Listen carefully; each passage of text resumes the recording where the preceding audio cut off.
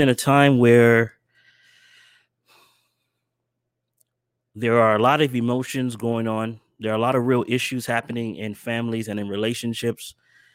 And without understanding the plan of God and the principles that are encompassed in this plan, then we will be running off and doing all sorts of things, making decisions that will actually be detrimental to our development and to our growth.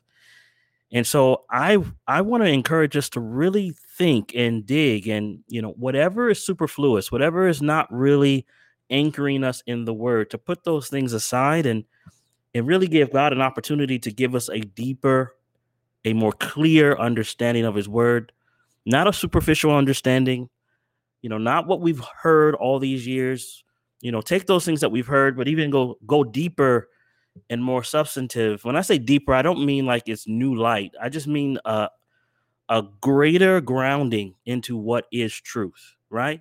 A greater grounding into what is truth. For we're living in a time where everything that can go wrong is going wrong, at least in the eyes of men. But God has a plan. God has an objective in all that is happening, and he's working all things after the counsel of his own will. So tonight we're going to study. Make sure you have your pen, paper, Bible, and we're going to diligently take our time and make sure that we're walking in lockstep with God as we're seeking to understand his word. So just wanted to put that out there. Just thank you guys for coming. Before we begin, let's have a word of prayer and ask God for his Holy Spirit to be our teacher and our guide as we begin to open the word of God. Father in heaven, we thank you for your grace and mercy. We thank you, Father, for not giving us what we deserve, but giving us what your dear son does.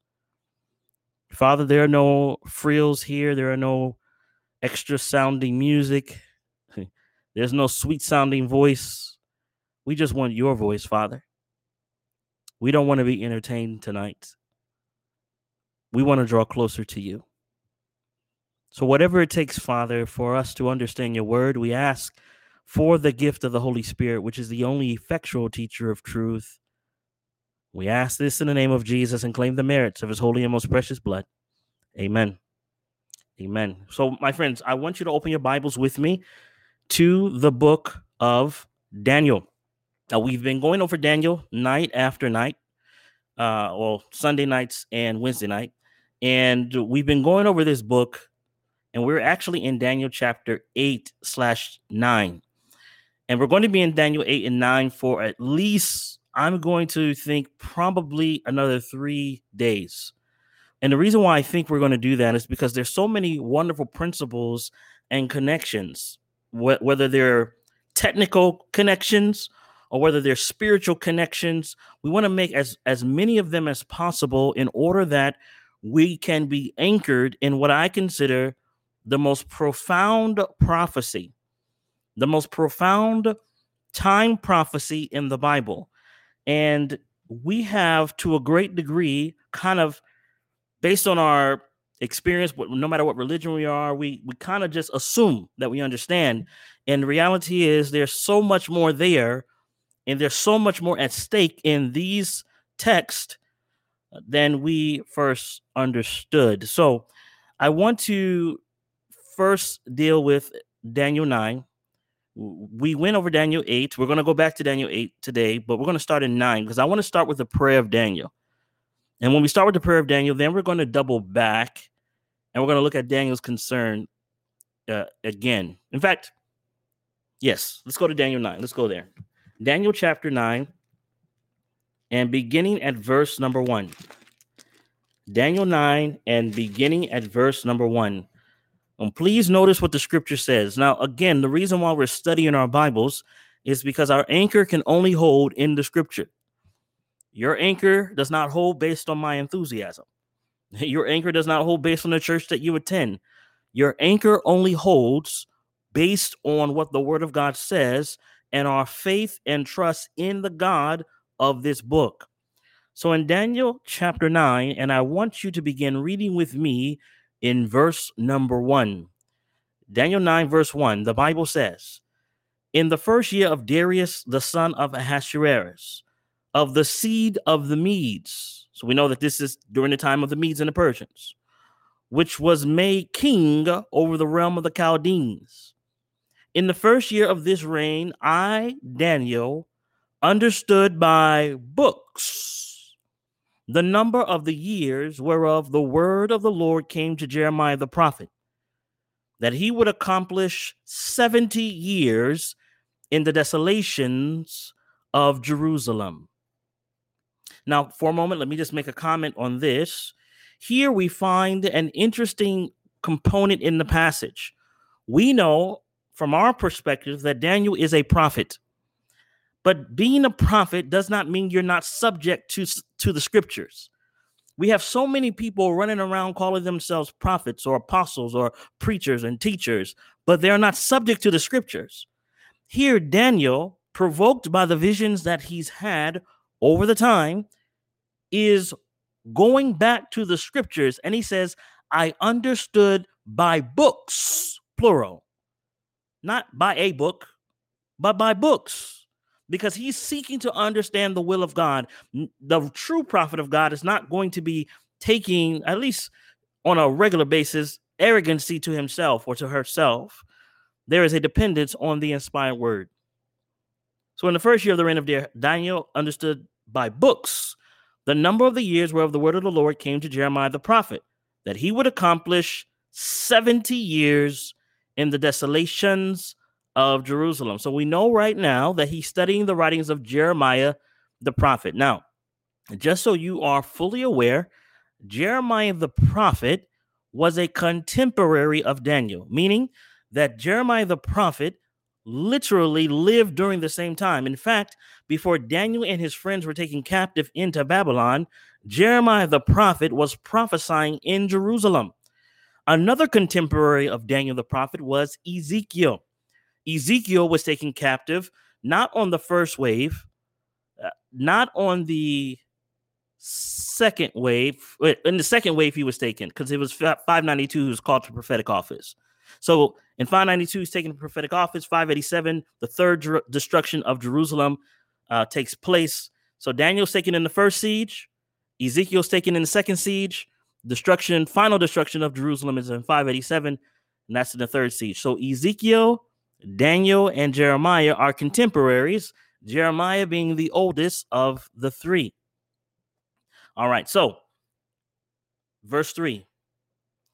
I set my face unto the Lord God to seek by prayer and supplications with fasting and sackcloth and ashes. And I prayed unto the Lord my God and made my confession and said, O Lord, the great and dreadful God, keeping the covenant and mercy to them that love him and to them that keep his commandments. Okay, pause for a moment. I want you to see, again, the mindset of Daniel, because when we're looking at Daniel, my friends, I think we should be looking at ourselves to a certain degree. Daniel, a servant of the Most High, has been troubled by the revelations that God has been giving him. And for those of you who are joining in for the first time, we need to review for a moment what are the revelations that are concerning the man Daniel, because this prayer is being provoked. This Bible study that he's into right now is provoking him to fasting and prayer. It's not just him praying. He said, I fasted in prayer with sackcloth. This is a serious matter to Daniel. So let's review for a moment the concern of Daniel. And this will come back to us in a few moments when I begin to lay out the steps for understanding the longest and most important time prophecy in the Bible.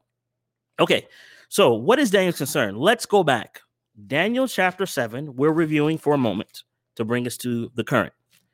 In Daniel chapter 7, we read in verse number 15, and this is after Daniel has seen the lion that has two wings. The man's heart was given into that lion. There's a bear that's raised up on one side, 3 ribs in his mouth. We see also that there's this leopard that has 4 heads. And this leopard that has 4 heads then is followed by this dreadful and terrible beast. There's a dreadful and terrible beast that has 10 horns coming out of his head. There's a little horn that comes up, plucks up 3 horns by the roots. This little horn has eyes like the eyes of a man, and he speaks blasphemy. Then we see a throne room situation where God himself is sitting on the throne. The Ancient of Days is sitting there, and the Son of Man, who is Jesus Christ the righteous, comes into the judgment scene to receive a kingdom. That's what we read. And then in verse 15, watch Daniel's concern. Watch his reaction and watch his concern. Verse 15 says, I, Daniel, was grieved in my spirit in the midst of my body, and the visions of my head troubled me. Okay, there you have it. He looks at the vision and he's troubled. So he's going to ask a question. He's going to ask, can you please explain to me this vision, dear angel? Can you please break this down for me? And the angel does the most simplistic explanation of the prophecy. Verse 16, I came near unto one of them that stood by and asked him the truth of all this. So he told me and made me know the interpretation of the things. These great beasts, which are 4 kings, which shall arise out of the earth. Now we know that kings, in this sense, they're kings over kingdoms. You can see kings and kingdoms are interchangeable if you look at verse number 23 of Daniel 7. Now, with that in mind, he tells them, verse 18, but the saints of the Most High shall take the kingdom and possess the kingdom forever, even forever and ever. Now Daniel begins to question. What does he question? He begins to question in verse number 19. Then I would know the truth of the 4th beast. Which beast? The 4th beast. He wants to know the truth of the 4th beast. He doesn't want to know the truth of the 1st beast or the 2nd beast or the 3rd beast. He's interested in the 4th beast that has 10 horns and a little horn that comes up and plucks up 3 by the roots. This little horn persecutes and prosecutes who? Let's read. Then I would know the truth of the 4th beast, which was diverse from all the others, exceeding dreadful, whose teeth were of iron, and his nails of brass, which devoured, brake in pieces, and stamped the residue with his feet. And the 10 horns that were in his head, and of the other which came up, and before whom 3 fell, even of that horn that had eyes, and it had a mouth that spake very great things, whose look was more stout than his fellows. I beheld, and the same horn made war with the saints and prevailed against them. Now, my friends, I posit to you now that this is the only thing that disturbed him. In fact, if you look down at verse number 25, the angel is explaining the 10 horns, and he goes in verse number 25, he gets to the little horn, he says, and he shall speak great words against the Most High, and shall wear out the saints of the Most High, and think to change times and laws, and they shall be given into his hand until a what? Time and times and the dividing of time. So here it is. Now there's a time frame given. In addition to them being persecuted and prosecuted, making war on the saints of the Most High, making war against God, there's a time frame, a time, times, and a half time. Now, those of you who have been studying, again, this is review, but those of you who have been studying, time, times, and a half time, though that word time, if you go back to, I believe it's Daniel 4, when Nebuchadnezzar has a vision of a tree, and he begins to be pompous and proud within himself, and begins to speak pridefully, God speaks from heaven and tells him that 7 times are going to pass over him, and he's going to become like a beast. In your study Bible, the word time or times will say 7 years. So a time would be 1 year. Times would be 2, and then it would be 3 times, 4 times, 5 times.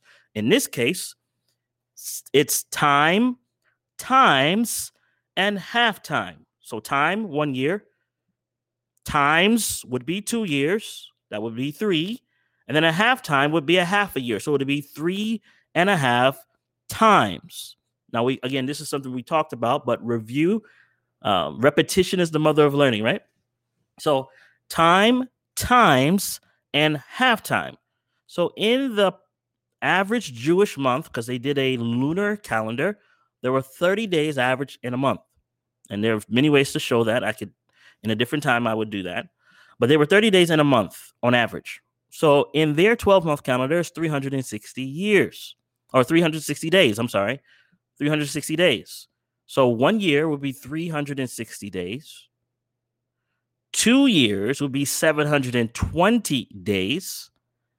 And a half a year would be 180 days. Did you get that? So time equals 360 times equals 720.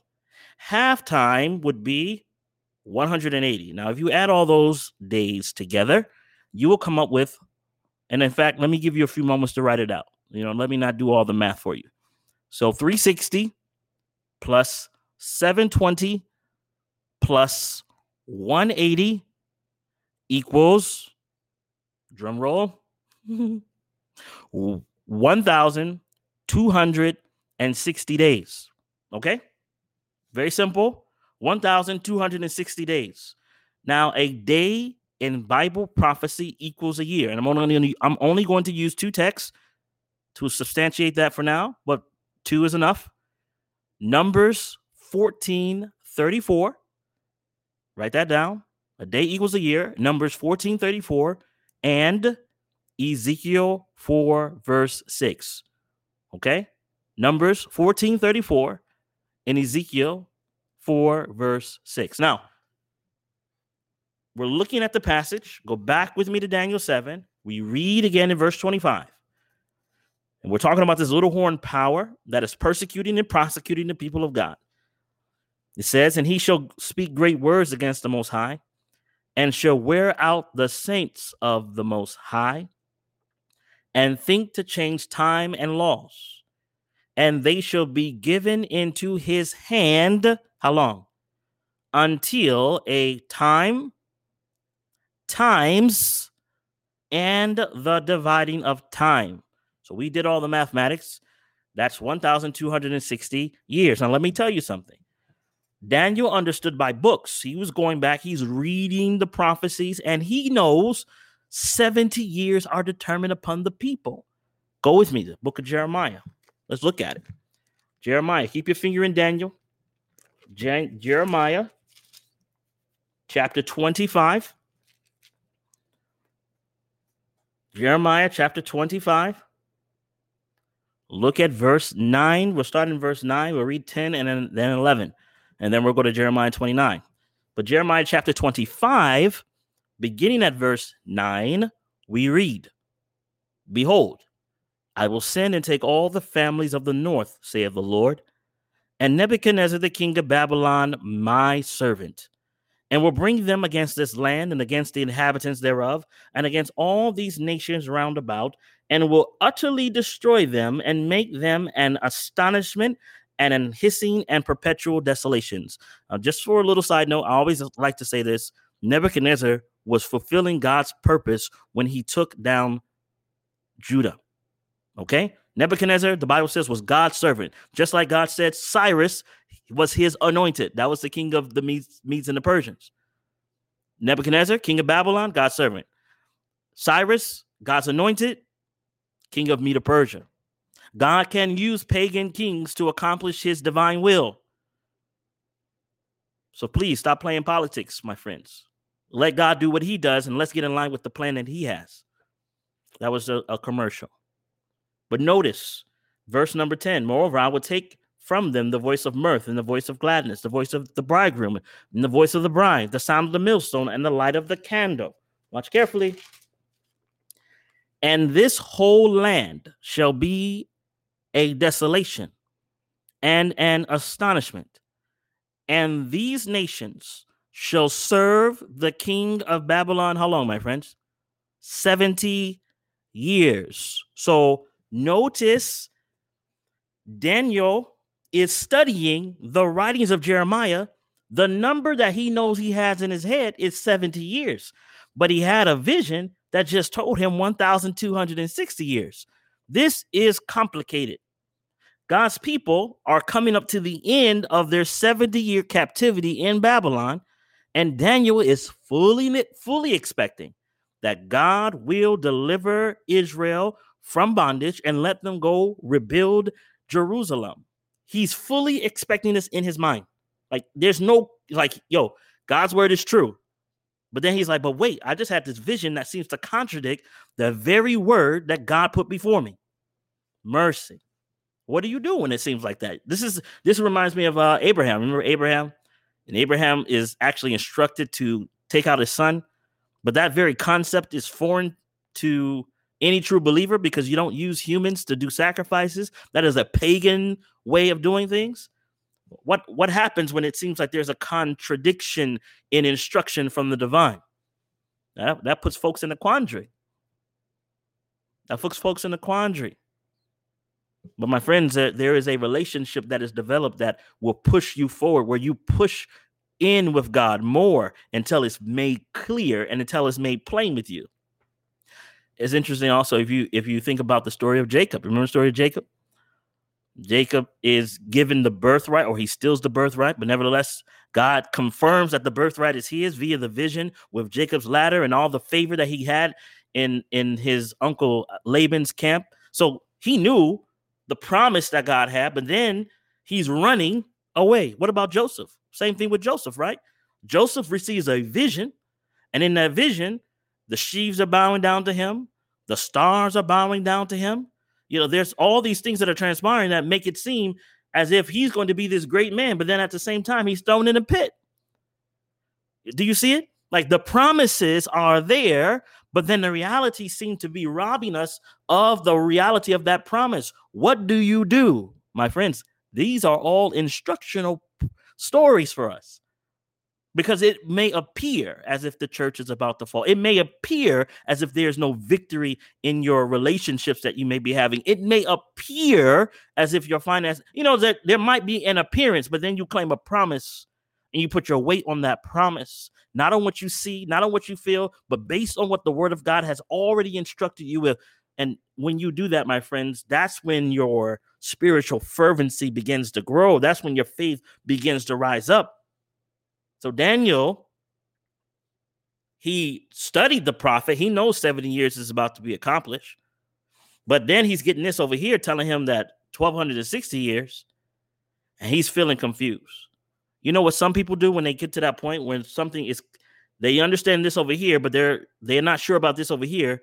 They will dismiss the other point instead of pressing in with God to get clarity, right? They'll just dismiss it because it doesn't make sense to them. But Daniel doesn't dismiss it because he knows the voice of God when God speaks to him. So he doesn't dismiss it. He pushes in. Father, please explain it. Make it plain that I may walk in the light that you have provided for me. Man, oh, for this type of relationship, right? Oh, for more Daniels or Danielettes. Go with me a little further. Jeremiah 29. I want to show you this because all of this, when we're looking at how God is navigating with Daniel and how he's dealing with Israel, this is instructional for our time and for us today. Now, in Jeremiah 29, and I think I want to start.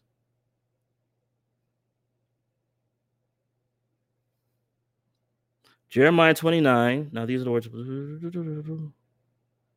Yeah, let's start at verse 1. Then I'm going to jump down to the verses that I really, really love. So Jeremiah 29, verse 1, the Bible says, now these are the words of the letter that Jeremiah the prophet sent from Jerusalem unto the residue of the elders, so those which were left over, which were carried away captives, and to the prophets, and to the priests, and to the prophets, and to all the people whom Nebuchadnezzar had carried away captive from Jerusalem to Babylon. So Jeremiah the prophet is writing a letter, and he's going to seek to encourage the people. And he gives them instruction. I'm going to jump down to verse 5. It says, build ye houses and dwell in them. Hold on. Build ye houses and dwell in them, and plant gardens and eat fruit of them. Take ye wives and beget sons and daughters, and take wives for your sons, and give your daughters to husbands, that they may bear sons and daughters, that we may be increased there and not diminish. And seek the peace of the city, whither I have caused you to be carried away captives. So God is telling them, you're going to be here for a while. Go ahead and get married, have children. For in the peace thereof shall ye have peace. So in the peace of Babylon, you will have peace. Therefore, thus saith the Lord of hosts, the God of Israel, let not your prophets and your diviners, now watch, let not your prophets and your diviners be in the midst of you, deceive you, neither hearken to your dreams, which ye cause to be dreamed. For they prophesy, how, my friends? They prophesy falsely unto you in my name. I have not sent them, saith the Lord. Here God's telling them, I'm going to send you into captivity. When you go there, you need to go ahead and have children. You need to go ahead and get married. You need to go ahead and settle down because you're going to be there for a while. But there are going to be some folks that rise up and say, thus saith the Lord. Rise up and fight against Babylon. You know, there's going to be people that think they're speaking for God when they're really just speaking from their own desires and their own wantingness to be used by God, but not really being submissive to God. He said, don't listen to these false prophets. Verse 9 says, for they prophesy falsely unto you in my name. I have not sent them, saith the Lord. Some of that stuff happens even now when people are time setting, end time events, putting time prophecy on. The same thing. For thus saith the Lord, that after 70 years be accomplished at Babylon, I will visit you. Ooh-wee. Man, the reason why I said ooh-wee, because something else went off in my head with what we're going to do later. But pay attention to the phrase. For thus saith the Lord, that after 70 years be accomplished at Babylon, I will visit you and perform my good word towards you in causing you to return to this place. Now, here's the verse that many of us use in our regular lives, but not understanding the context. What's verse 11 say? For I know the thoughts that I think towards you, saith the Lord. Thoughts of peace and not of evil, to give you what kind of end, my friends? An expected end, a glorious end. That God has no desire for us to remain in captivity. Ultimately, he will visit and he will deliver and return them and restore them and build them back up. That's what he's promising here. Now, why am I saying this? Because this is Jeremiah the prophet. This is who Daniel is studying. And Daniel understood by books the number of the days that they were to be in Babylon. And by books, it was 70 years. But now he's getting 1,260 years. That's Daniel 7. Let's fast forward to Daniel 8. Daniel 8. What happens in Daniel 8? He has a vision. What's in the vision? A ram and a he-goat. Ram and a he-goat. Then a ram, the he-goat, the ram and the he-goat. The he-goat ends up having 4 horns. Out of one of the horns comes another, or one of the horns, or one of the directions comes a little horn. That little horn goes all the way down towards the north, towards the south, and towards the. I'm getting it wrong. Let me read it because I don't want to get it wrong. Right? We're not in a rush. Daniel, go back to Daniel 8. I want to say towards the south, towards the east, towards the pleasant land. But before it even gets there, look at this. So in Daniel 8, watch what it does. Verse 8. The Bible says, and therefore the goat waxed very great. And when he was strong, the great horn was broken. For it came up 4 notable horns toward the 4 winds of heaven. And out of one of them came forth a little horn. That's what I was just talking about, which waxed exceeding great towards the south and toward the east and toward the pleasant land. All right, so I was right. And it waxed great even to the host of heaven. So it's waxing north, it's waxing south, it's waxing east and towards the pleasant land. And then it changes trajectory and starts going towards heaven. So this horn is having a perpendicular, or is that parallel? It has a fight this way, and then all of a sudden it makes a war going this way. Fighting this way, war on earth, then it starts fighting this way. because it becomes a spiritual power trying to fight against the kingdom of heaven. Now watch. Now in this passage, in Daniel 8, Daniel also is concerned, just like in Daniel 7. In Daniel 7, his cogitations troubled him. He was disturbed in his spirit. What happened? This little horn power has persecuted and prosecuted God's people. He's finding out that this power is holding them for 1,260 years. Now he gets to Daniel 8, and what does he read? What does he hear? The angel begins to explain to him the vision, what's he seeing. And he's very clear. The ram is Medo-Persia. That's what it says in verse number 20. Then he says the he-goat is Greece. That's what it says in verse 21. Very clear. Go back and listen to the previous podcast. You'll find the more detail in what we discussed here. Then he gets to this part. Look at verse number 22. Now that being broken, whereas 4 stood up for it, 4 kingdoms shall stand up out of the nation, but not in his own power. And in the latter time of their kingdom, when the transgressors are come to the full, a king of fierce countenance and understanding, dark sentences shall stand up, and his power shall be mighty, but not by his own power. Meaning that he has help. He has help. And he shall destroy wonderfully. What do you mean he's going to destroy wonderfully? And shall prosper and practice. And what is he practicing? And shall destroy. What is he going to destroy? The mighty and the holy people. Now, didn't we just see in Daniel 7 that when the little horn power began to prosecute and persecute God's people, that caused concern for Daniel? And now in this passage, he sees something similar. Yea, the same thing. And watch what happens, my friends. Watch what happens. It says, and through his policy also he shall cause craft to prosper in his hand, and shall magnify himself in his heart, and by peace shall destroy many. He shall stand up against the prince of princes, but he shall be broken without hands. Amen. Now listen. And the vision of the evening and the morning which was told is true. Wherefore shut thou up the vision, for it shall be for many days. Now, my friends, I want you to know something. And in that moment, when he says, shut thou up the vision, it shall be for many days, many have thought that that was the end of the vision. No, my friends. The angel Gabriel was still talking.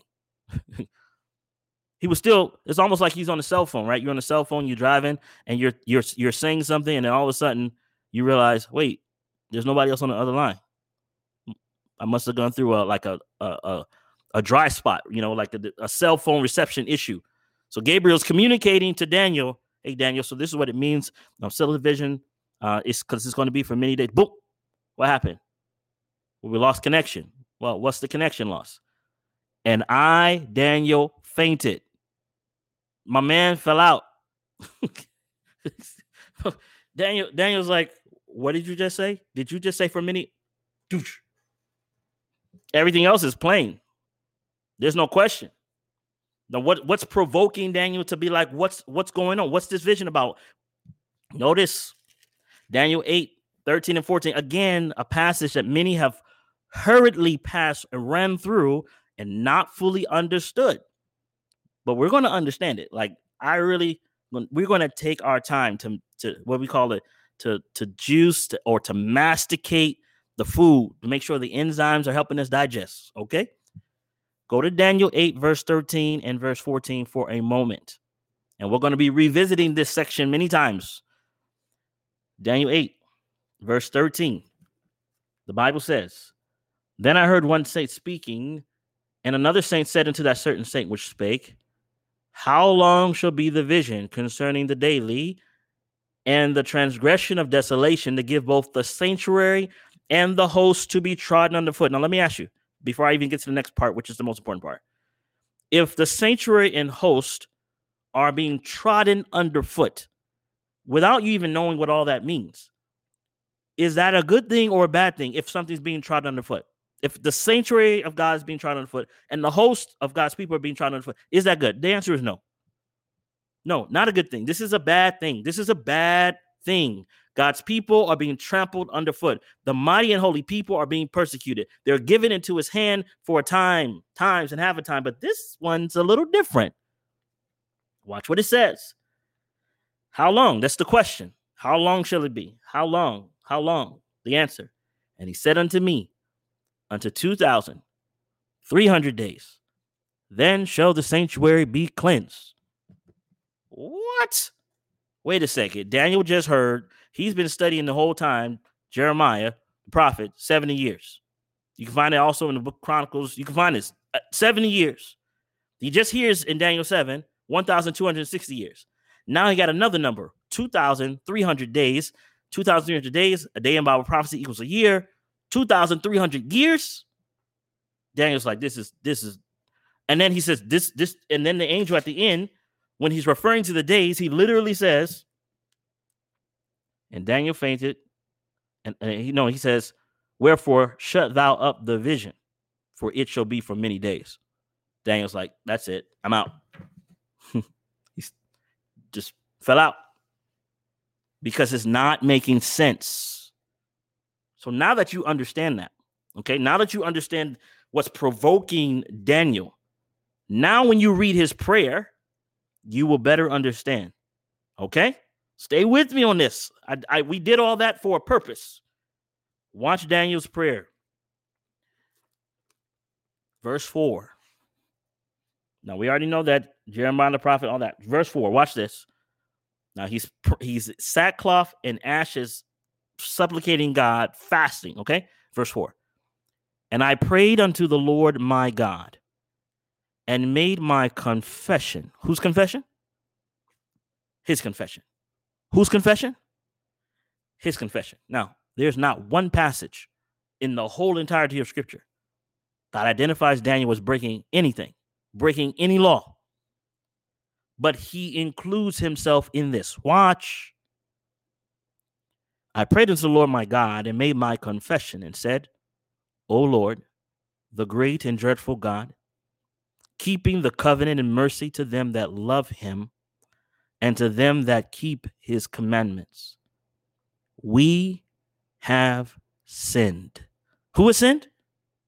We have sinned. Based on what? Daniel, what are you talking about? We have sinned. Wait for it. We have sinned. 1. And have committed iniquity. That's 2 times he's making reference to sin and iniquity. And I've done wickedly. That's 3 times. And I've rebelled. That's 4 times. Even by departing from thy precepts and from thy judgments. 5 times. Wait a minute. What are you talking about, Daniel? You mean we have sinned? We have committed iniquity. We have rebelled. We have departed from thy precepts and from thy judgments. We? Daniel includes himself. He doesn't say they. He says we. We are in apostasy. We have turned away from God. We have violated the covenant. That's what he says. Verse 6. Neither have we hearkened unto thy servants, the prophets.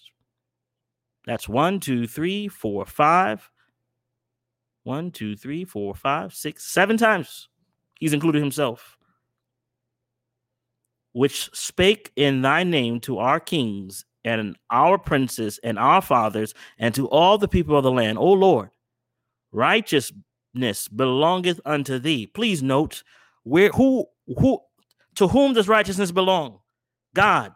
Now, my friends, when we begin to see how God deals with apostasy and rebellion, then we will be more like God when folks treat us wrong.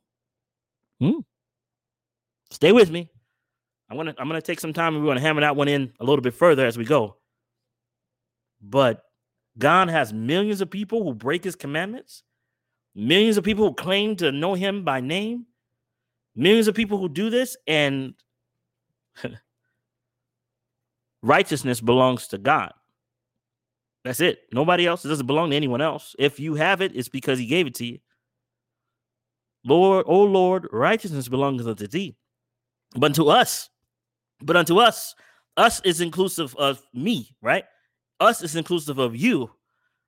Us is not just inclusive of those who don't dress the way we want them to dress or eat the way we want them to eat or don't do exactly what we want them to do.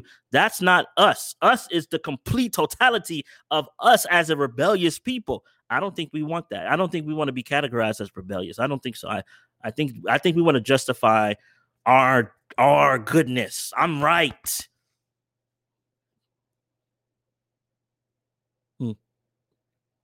O Lord, righteousness belongeth unto thee, but unto us confusion of faces. Well, confusion is Babylon, isn't it? As at this day, to the men of Judah and to the inhabitants of Jerusalem and unto Israel that are near and that are far off, through all the countries whither thou hast driven them. Well, why have you driven them afar off? Why are they scattered abroad? Watch. Because of their trespass, that they have trespassed against thee. That's why Daniel's in Babylon. That's why the people of God are scattered to all four corners of the earth. That's why they're not in Jerusalem, because of the trespass. Oh Lord, to us belongeth confusion of face. Isn't that his second time saying that to us belongs confusion of face? That's the second time. To our kings, to our princes, to our fathers, because we have sinned against thee. We have sinned against thee. To the Lord our God belongeth mercies and forgiveness, though we have rebelled against him. How many times he's going to say it? Can I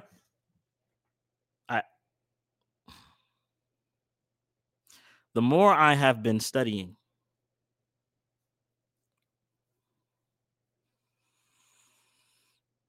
the more I have been contemplating the character of God and how he deals,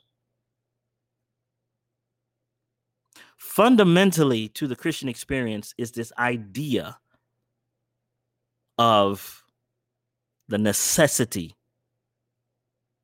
of forgiveness. Do you remember the story? And you'll see how it plays along here shortly. Peter comes to Jesus and he says, Father, my so-and-so has offended me. How many times should I forgive? How many times should I forgive? Jesus seems to randomly pull a number out of the air, but he's actually about to pull a number directly connected to Daniel chapter 9. But he pulls a number and he says 70 times 7. 70 times 7. That is the instruction Jesus gives to his disciples. And it's not like he said, okay, 70 times 7. Let's keep track of that today. All right. My wife, Alpha, today she violated this time. 469 more to go. Oh, she violated 10 times. Okay, she's down to 459.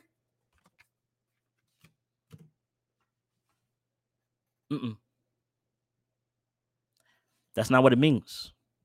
You see, this idea of 70 times 7, and that there is a time. And yes, there is a limit, but it's a divine limit. Y'all not hearing what I'm saying? See, divine limits of forgiveness are beyond human limits of forgiveness. See, human limits of forgiveness could be 1 day. It'll be 2 days. You do me wrong 3 days, I'm done with you. I'm out. You're out of my life. Go, disappear. I ain't got to deal with you. I ain't got to see you. You can't see me. That is the natural human limitation, because we don't have righteousness. You understand? Righteousness belongs to someone else, but to us, it's confusion of face. Why? Rebellion. And it's strange, It's strange because I have observed over time persons or individuals who literally would have such animus against someone who's done something wrong. And then when you bring out the reality that, hey, you're probably doing the same similar things, they don't see it that way. It's kind of like a Democrat and a Republican. They're both playing both sides and they're both doing some of the similar things. It's not about those things as it is about the God who has the heart of the person, who is truly surrendered to him. So how many times should you forgive? As much as God does it. Well, how many times has God forgiven you? Now, if you say he hasn't forgiven me that much, that means you haven't really paid attention to your heart.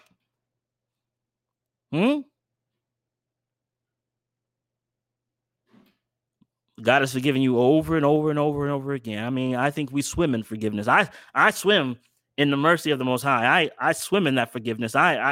There's no like.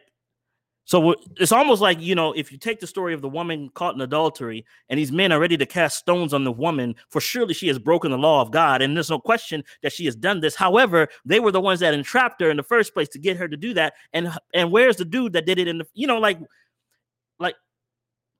but they're ready to stone her. And Jesus gets on the ground. He writes in the dirt, doesn't say a word. Then he gets up and says, he who's without sin cast the first stone. What a merciful God. He who is without sin, he who is without fault, go ahead and throw the first stone. You have a right to do it if you are without sin. But what should you do? See, this is what they did that was right. Once they realized they had no stones to throw, they left her at the feet of Jesus. They left her alone at the feet of Jesus. That was good. But what they should have done, they should have stayed at the feet of Jesus. You follow? Unto us belongs confusion of face. There is no goodness in us, brothers and sisters. And any goodness that does appear is because the Most High has manifested himself. It's his righteousness, not ours.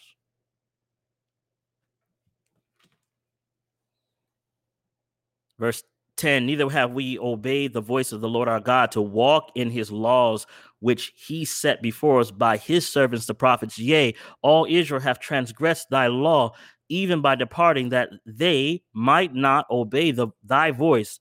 Therefore,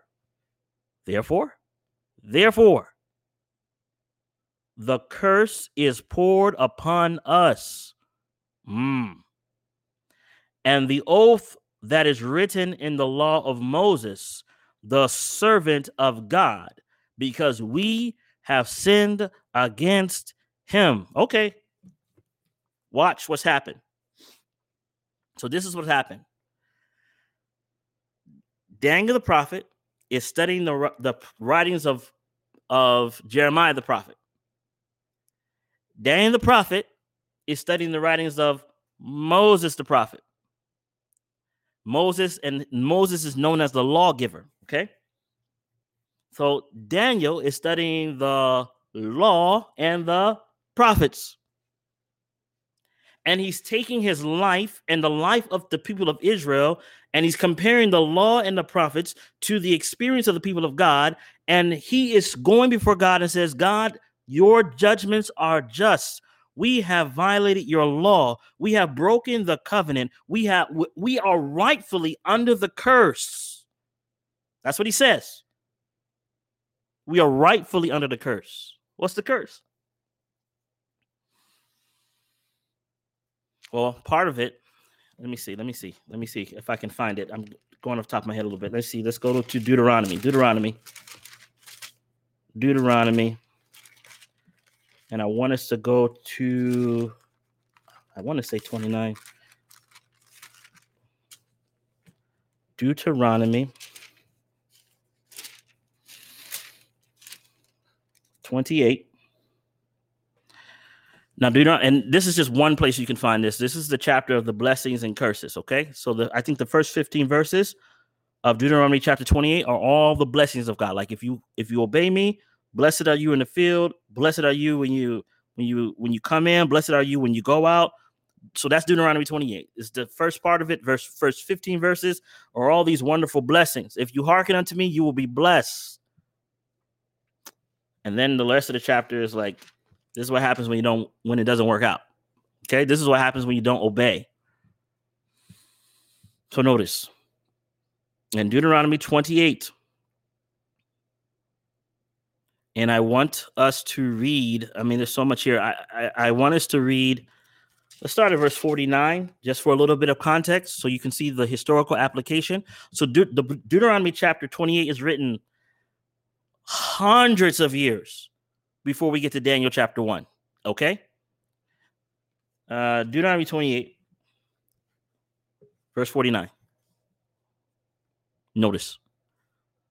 The Lord shall bring a nation against thee from afar. And this, okay, actually, before I get there, go to verse 15.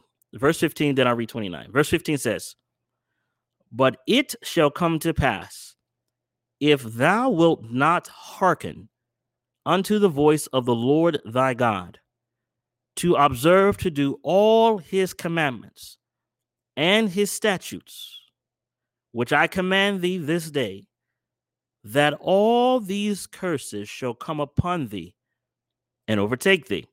So you see that? So that's the passage. That's the idea. If you don't obey, then all these curses. Now, this is part of the curse, verse 49. The Lord shall bring a nation against thee from far, from the end of the earth, as swift as the eagle flieth. Wait, do you see that? As swift as the eagle flieth. Babylon had wings like a eagle. Interesting. From the end of the earth, as swift as the eagle flieth, a nation whose tongue thou shalt not understand, the tongue of the Chaldeans. Notice, a nation of fierce countenance, which shall not regard the person of the young, a person of the old, nor the favor of the young.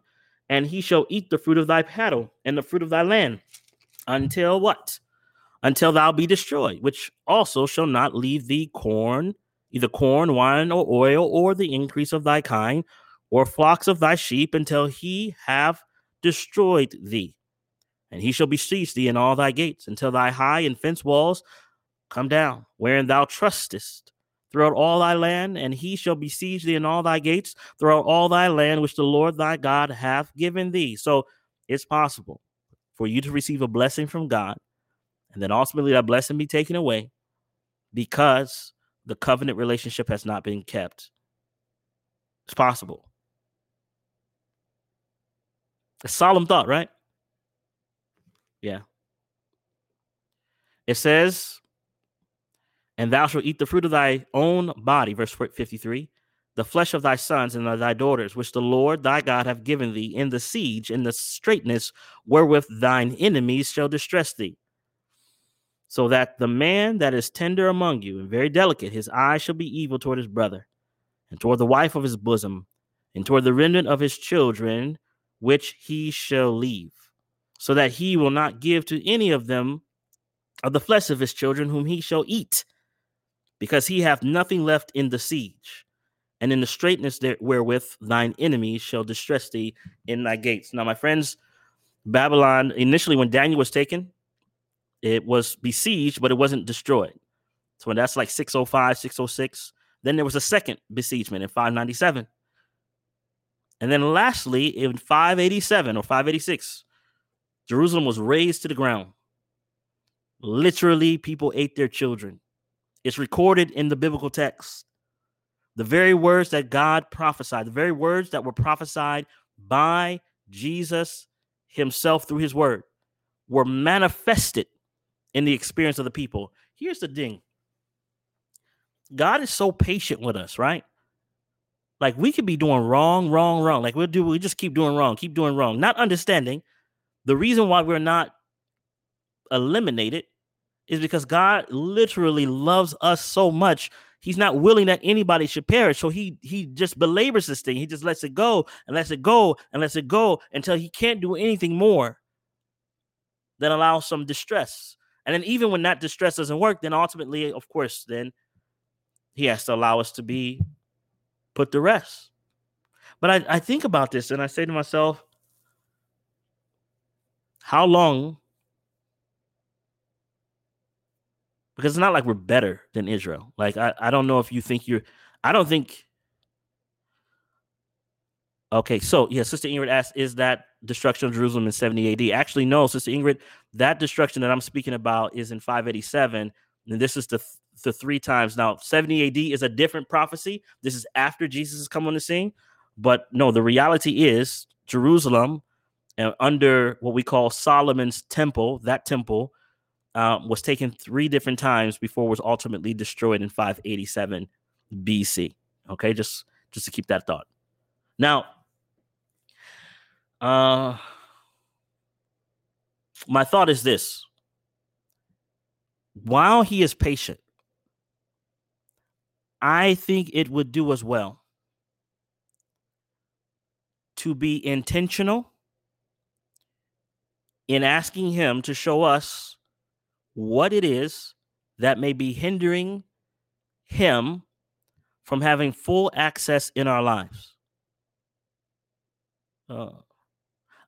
I believe that there is another level that we are supposed to have in our experience. I believe with all my heart that there is another stratosphere, if you will, that the people of God are supposed to enter into. But we cannot enter into that space. And he's patient. Now, like, listen, he's not trying to eliminate folks, but we cannot enter into that space while we are holding on to something that heaven said to let go of. And the only way you'll know that it's heaven telling you to let go of it, to the law and to the testimony, and then God's promptings of his spirit and his divine providences as doors open or close. So go back with me. Go back with me to Daniel. I see that we're only going to get through the prayer part, and we'll get to the prophecy part, or actually still the prophecy part, because I'm giving you the principle of the prophecy. So Daniel is identifying the issue. He's identified the issue as the breaking of the covenant relationship, the breaking of the law of God, the bringing sin into the experience, and the reason why they're scattered is because of sin. Okay, let's keep watching. So he's studying right as Moses, verse 12. Daniel chapter 9, we're looking at verse 12. Yes, that's true. Verse 12 says, and he hath confirmed his words which he spake against us, and against our judges that judged us, by bringing upon us a great evil. For under the whole heaven have not been done as hath been done upon Jerusalem. Excuse me. Now, Sister Ingrid is actually bringing out a good point. I don't want to get distracted, but she's bringing out a good point. The same thing that happened in the destruction of Jerusalem under Solomon's temple is the same thing that happened in the destruction of Jerusalem under what we call Herod's temple. I have a whole study called The Glorious Holy Mountain that we will probably get into later on in a different time that shows the parallels of the experience. Now, the reason why it's so important to know that there are parallels is because history repeats itself. And if we find ourselves, there's a song I love that one of my Bible students made up many years ago. I mean, it was like almost 8-9 years ago now. And it's a book of Ecclesiastes, chapter 1 and verse 9. And it kind of goes like this. The thing that hath been, it is that which shall be. And that which is done is that which shall be done. And there is no new thing under the sun. The thing that hath been, it is that which shall be. Powerful song, right? That is a principle that if you're understanding what I'm sharing with you right now, you will understand that principles are not codified by time. Principles shift throughout time. Therefore, history repeats itself because principles are forgotten or principles are applied. So again, principles are not relegated by time. They go from the beginning of time to the end of time. Principles are principles. So in this story, as we're reading about Daniel, and sin is the focal issue as to why their covenant relationship is there and why this pagan power has dominance over them, when we begin to understand that, then we understand the larger picture when we put the time prophecies on top of it. Okay? Because the undergirding principle is sin is a problem.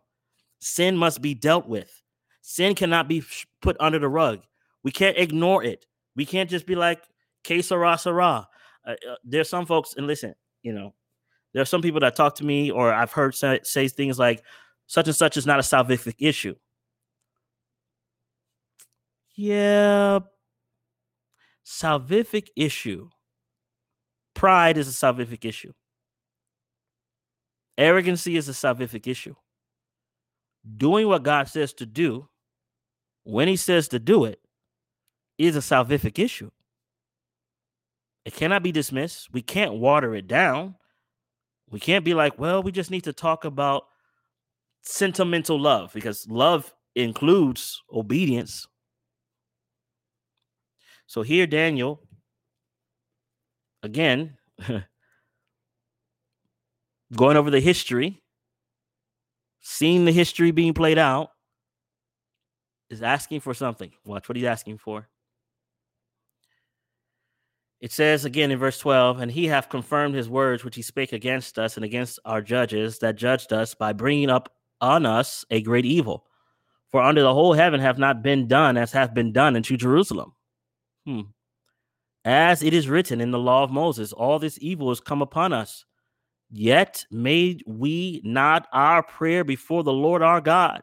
In other words, we did not pray and ask God for help, even while all this distress was coming upon us. Why? That we might turn from our iniquities. We didn't want to turn from our iniquities. We want to keep doing what we're doing. We want to be saved in our sins and not from them. And understand thy truth. We don't want to understand truth. No, because to understand truth would mean that I'm wrong. And if I'm wrong, that means I'm not righteous. And if I'm not righteous, that means I have to be humble. I don't want to be humble. I don't want to apologize. I don't want to ask. I don't want to be forgiving folks for stuff they do to me. And I definitely don't want to forgive people that do bad things to me. That is the nature of us, my brothers and sisters. The Bible says there's no good man in here. No, not one. All of us are an unclean thing of our natural selves. Of our natural selves. The thing is, it's interesting. There's a quotation from Christ Object Lessons that talks about the heart, and maybe I'll share it with you before it's done. But it talks about how, while speaking to God of poverty of spirit, right? While speaking to God, it didn't say while speaking to brothers. It said while speaking to God of poverty of spirit, the heart does not believe it. It's like, you can say it.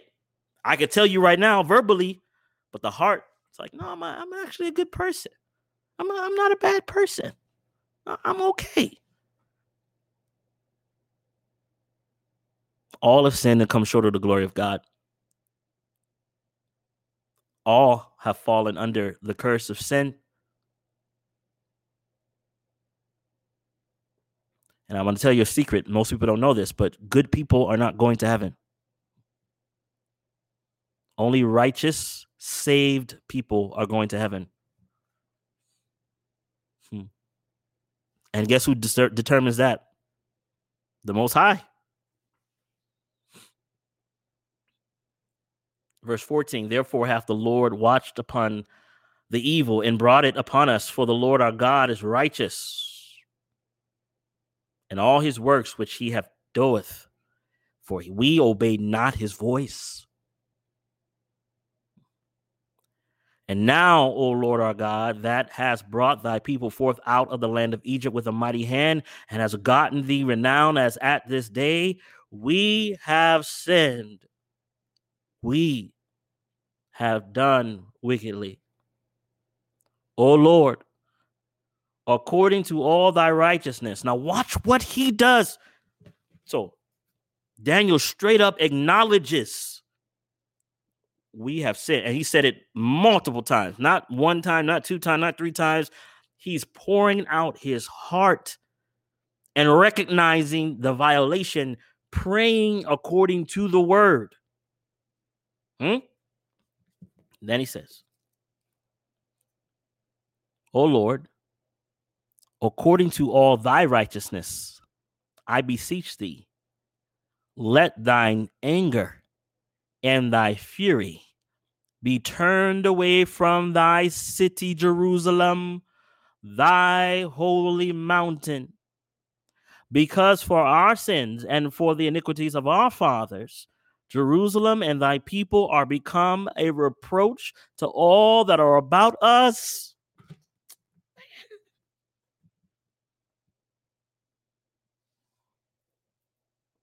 You know, as I'm going through this, I take it personal. Like, I'm looking at my life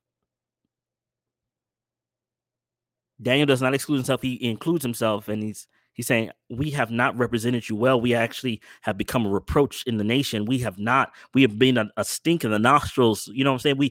But he lays hold on the righteousness of God. He says, but according to your righteousness, I beseech thee. He didn't say, based on our goodness, I beseech thee.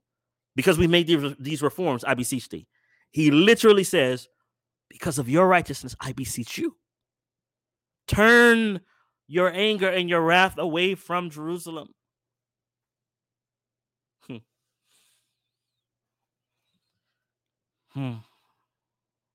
Thy holy city, thy holy mountain, because for our sins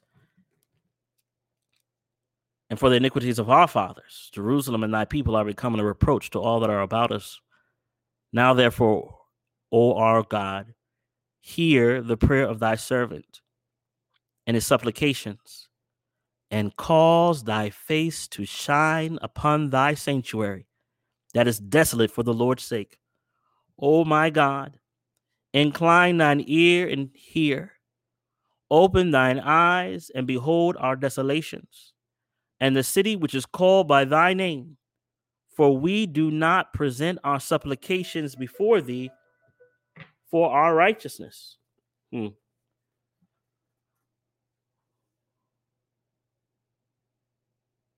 Let me read it again. Got distracted. Now, therefore, our God, hear the prayer of thy servant and his supplications, and cause thy face to shine upon thy sanctuary that is desolate for the Lord's sake. O my God, incline thine ear to hear. Open thine eyes and behold our desolations, and the city which is called by thy name. Watch. For we do not present our supplications before thee for our righteousness, but for thy great mercies. O Lord, hear. O Lord, forgive. O Lord, hearken and do. Defer not for thine own sake, O my God, and for thy city and thy people are called by thy name.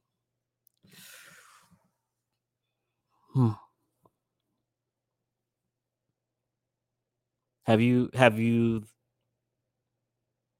today, have you just thrown yourself at the feet of Jesus? Like literally, like, I have nothing. There's nothing in me for you to listen to what I have to say here, Lord. There's no goodness in me. I am completely dependent upon you in everything that I am.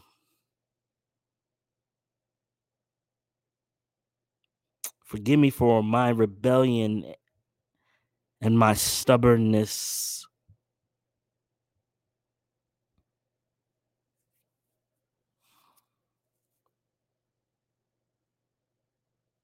It's in this position that Daniel intercedes for a people that don't deserve to be interceded for. And Daniel becomes a type of a people in the last days who will intercede on the behalf of God's people that don't deserve to be interceded for. And Daniel does not do this and say they. Daniel says we. I'm in the same spot. So please note, Daniel recognizes his issue. Daniel recognizes the issue of Israel.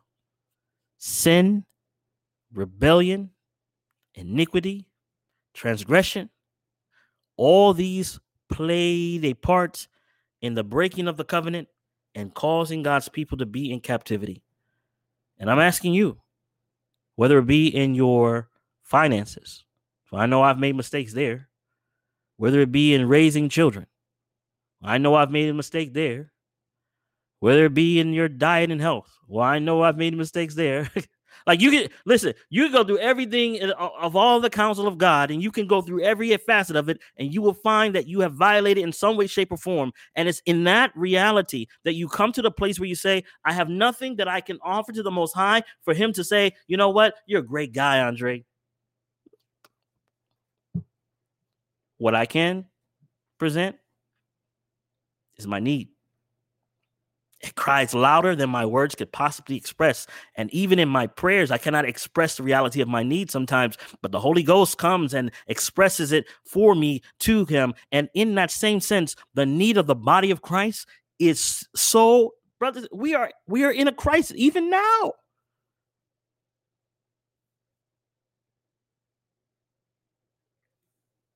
Vital connection with God. That's what we need. Oh, brothers and sisters, let me finish this. I love this. Watch this. Let me finish this. Daniel 9. It says,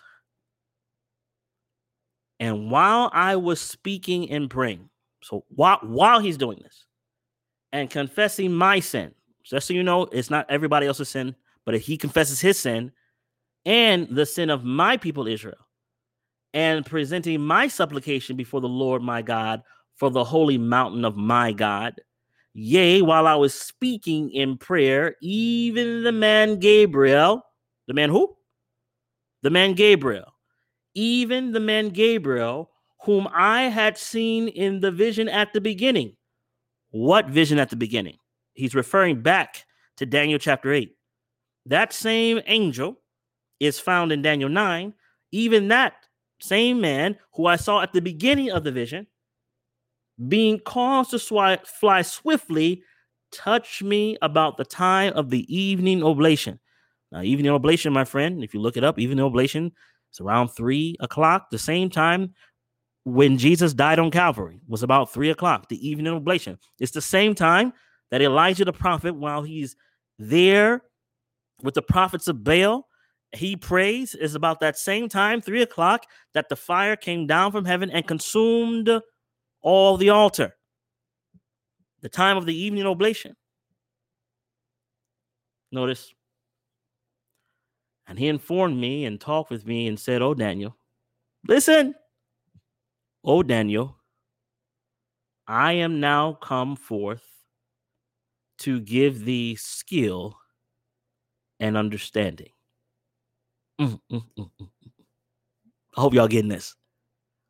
So as Daniel is confessing his sin, confessing the sins of the people, and he's in supplication, in an earnestness with God, a Gabriel who stands at the right hand of the Most High comes down and tells Daniel, I have come to give you skill and understanding. Do you understand, brothers and sisters, what's happening right now?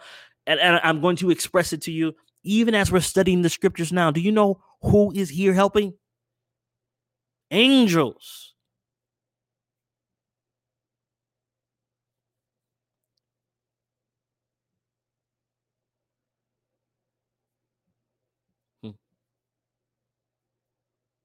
I've come to give thee skill and understanding.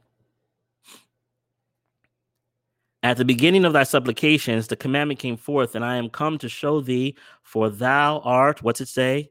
Thou art, what's it say? Greatly beloved. Therefore, understand the matter and consider the vision. We're stopping there. Did you get it? Thou art greatly beloved. Did you get it? Before Gabriel gives him skill and understanding, he confirms the love of God for Daniel and for the people. Before there's this great, deep explanation of the 2300 and the 490, God confirms his love for his people, even in their distress. Let me tell you something. I don't know who's listening. I don't know who will listen. But if you're going to hear me some way, you come to this point in the video and you're listening to this, I'm telling you right now, the Most High loves you. I mean, loves you. Like crazy love. Like beyond what's fathomable to the human mind is God's great love for us. Do you realize? Daniel has this, God gives Daniel this expression, right? You are greatly beloved. Gabriel from the right hand of God tells him, you are greatly beloved. Do you know that John the Revelator, do you know what he calls himself? The one who Jesus loved. You see these great prophetic teachers, these great books of the Bible written by these great men have come to a very simple concept. Love, they are loved by God, and you are loved by God.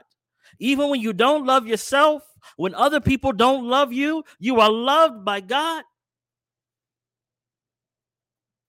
No matter if you're in captivity, no matter if you're in debt, no matter if you've gotten divorced, no matter if you're married to somebody that's crazy, no matter if your children are crazy, no matter if you're lost all your money, no matter if you have a bunch of money, no matter whatever, if you're feeling lonely, you're loved. And you're loved not because you're good. No, God does not love me because I'm good. No. He doesn't love me more when I'm more obedient. He doesn't love me less when I'm disobedient. He is love. He is love. He is love. And that love transforms.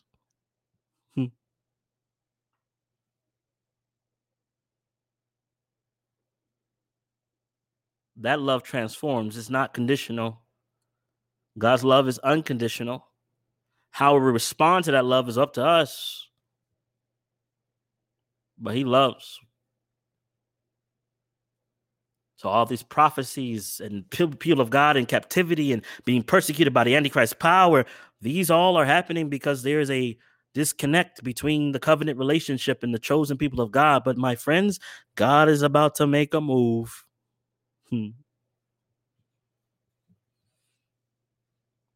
There's about to be a unity move. I want to be a part of that move. Don't you? I want to bask in that love and bask in that forgiveness. I want to bask in his presence. And when you do that, there's something created in you that you don't naturally have yourself. There's faith grown in you that you don't normally have. There's joy in you that you would not normally have. It is supernatural. It doesn't make sense, except you're at the source of love. You're dwelling in the source of his love. And with that understanding, my friends, there is no weapon formed against you that will prosper. Contemplate these things, my friends. Go back and review them. Prayerfully consider. We didn't even touch the prophetic part of it, but that's okay. I mean, the other nuts and bolts of it, but that's okay. I think we got to the heart of the matter for tonight. We laid the foundation and we're going to build on it. Please take the time. Get in your word. Be alone with God. Wrestle with him and surrender what he says, surrender. And it's okay to surrender to him. He's a good God. He's not like man or woman, but he's like God himself. And God, you can trust him with everything. Bow your heads with me. Father in heaven, we thank you for your love and mercy and the privilege that we've had to study our Bibles. We've taken our time this evening.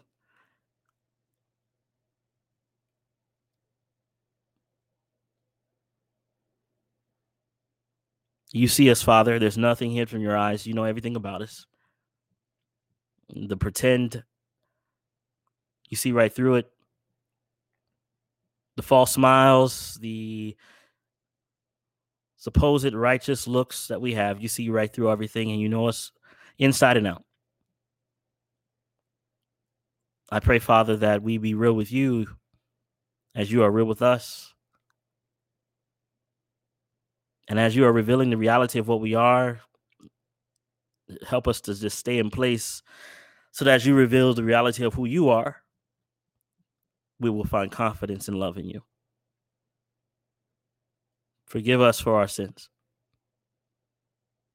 According to your righteousness, Father, not according to ours, for we have nothing to give except that which you desire, which is our hearts. For we ask that you take our hearts, for we cannot truly give them. They are your property.